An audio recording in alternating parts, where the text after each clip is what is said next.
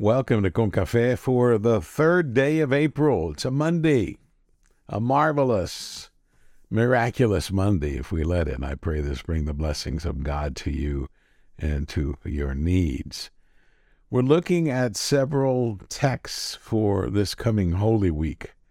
And we're going to start with Thursday, Monday, Thursday. And I'll explain that in a bit. But we're looking at the Gospel of John, chapter 13, verses 1 to 17, and then jumping to verse 31 all the way to verse 35 in the New International Version of the Bible. And I pray this be exactly what you're looking for and needing for you and for your life. I pray that we're in a spirit of worship, a spirit of prayer, an attitude of gratitude for all God has done. This is being recorded Sunday night. I pray you had a wonderful Sunday.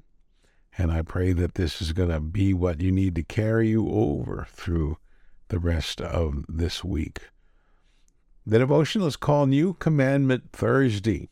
And I know this will probably confuse some people that will say, wait a minute, we're Monday. How come we're covering Thursday? But we'll get to that in a minute. Hear now then the word of God. Verse 1.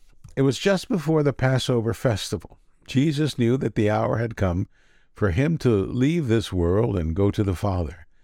Having loved his own who were in the world, he loved them to the end. The evening meal was in progress, and the devil had already prompted Judas, the son of Simon Iscariot, to betray Jesus. Jesus knew that the Father had put all things under his power, and they had come from God and was returning God. So he got up from the meal, took off his outer clothing, and wrapped a towel around his waist. After that, he poured water into a basin and began to wash his disciples' feet, drying them with the towel that was wrapped around him. He came to Simon Peter, who had said to him, Lord, are you going to wash my feet? Jesus replied, You do not realize now what I am doing, but later you will understand. No, said Peter, you shall never wash my feet. Jesus answered, Unless I wash you, you will have no part with me. Then, Lord, Simon Peter replied, Not just my feet, but my hands and my head as well. Jesus answered, Those who have had a bath need only to wash their feet. Their whole body is clean. And you are clean, though not every one of you. For he knew who was going to betray him. And that was why he said not everyone was clean. Gee, Judas, that's kind of awkward, but you had left the room anyway. When he had finished washing their feet, he put on his clothes and returned to his place. Do you understand what I've done for you? He asked them. You call me teacher and Lord, and rightly so, for that is what I am. Now that I, your Lord and teacher, have washed your feet, you also should wash one another's feet. I have set you an example that you should do as I have done for you. Very truly, I tell you, no servant is greater than his master, nor is a messenger greater than the one who sent him. Now that you know these things, you would be blessed if you do them. Jesus said, Now the Son of Man is glorified, and God is glorified in him. If God is glorified in him, God will glorify the Son in himself, and will glorify him at once. My children, I will be with you only a little longer. You will look for me. And just as I told the Jews, so I tell you now, where I am going, you cannot come. A new command I leave with you, or I give you, love one another. As I have loved you, so you must love one another. By this everyone will know that you are my disciples, if you love one another. Dear friends, this is the word of God for the people of God. We say, gracias a Dios. Thanks be to God. Well, friend, as I said earlier, it's Holy Week. I pray this is the most awesome of weeks thus far this year, and maybe for all the rest of this year, for you and for those that matter to you. And you will come to know, that's part of my prayer, that you come to know and love God more than you thought possible. Pray that the world might know of God's love and peace this week. We shall cover the highlights of Scripture for this special week, Holy Week, so that we may know more of God's love in action. We begin with what Jesus did on Monday, Thursday. Monday is the Latin word for commandment, and so the devotional is called New Commandment Thursday. Now, the day was set aside to remember the actions of God during the Passover. That's why it was called Feast of the Passover. And this was the Passover of those homes marked with the sacrificial lamb's blood, as was demanded of God to begin the Exodus. The angel of death passed over those homes marked with the lamb's blood, visiting the unmarked homes and taking the lives of the firstborn in each home. This day was a day of remembrance, and the meal was a reminder of the same meal God had told the Israelites to eat each year to remember what God had done on their behalf. It was a quick meal, easily prepared. Time was of the essence. We have to get going is basically what they were celebrating. Now this year, the year that Jesus is doing what we are reading about, Jesus took the traditional celebration and would claim it as his own. Now, after the meal was over, Jesus, after having celebrated the event and all that was important of that evening, and having spoken of the body and blood being his, he rose from the table, removed his outer clothing, and wrapped a towel around his waist.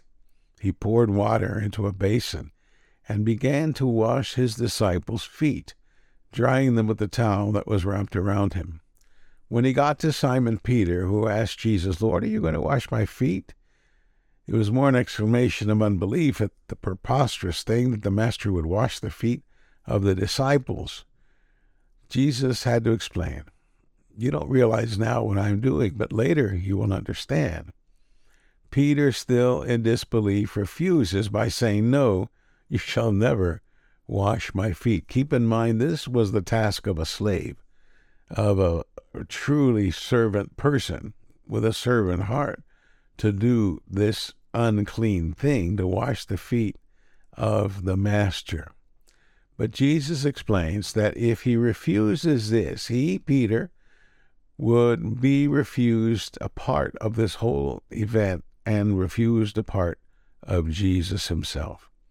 Peter can only say, "Then, Lord, not just my feet, but my hands and my head as well."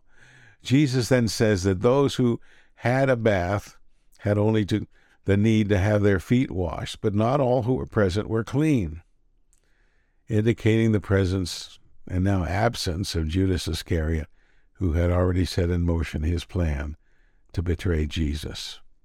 Now, when Jesus washed all the feet of his disciples, he asked, "Do you understand what I've done for you? You call me teacher and Lord, and rightly so, for that's what I am.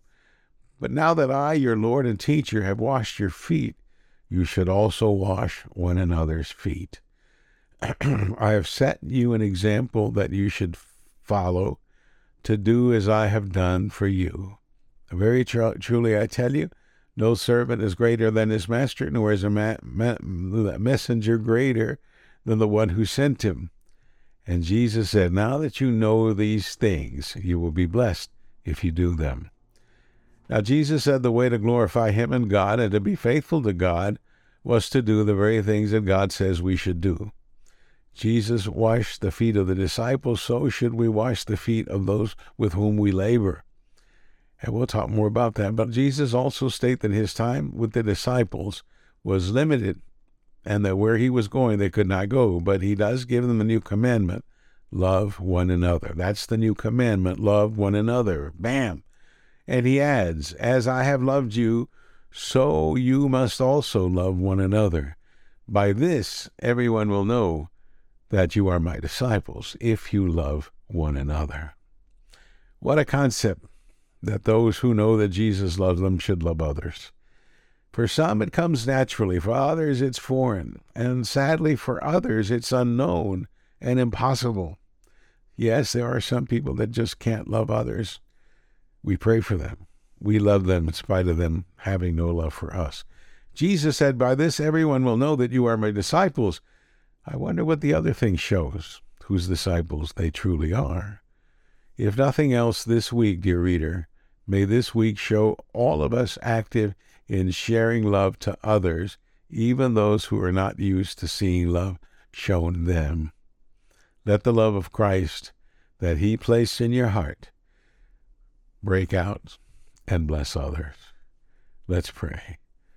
God of the resurrection, make new the hearts that are currently hardened like marble, and make them become hearts of love for all people. If that's of my heart, Lord, change my heart.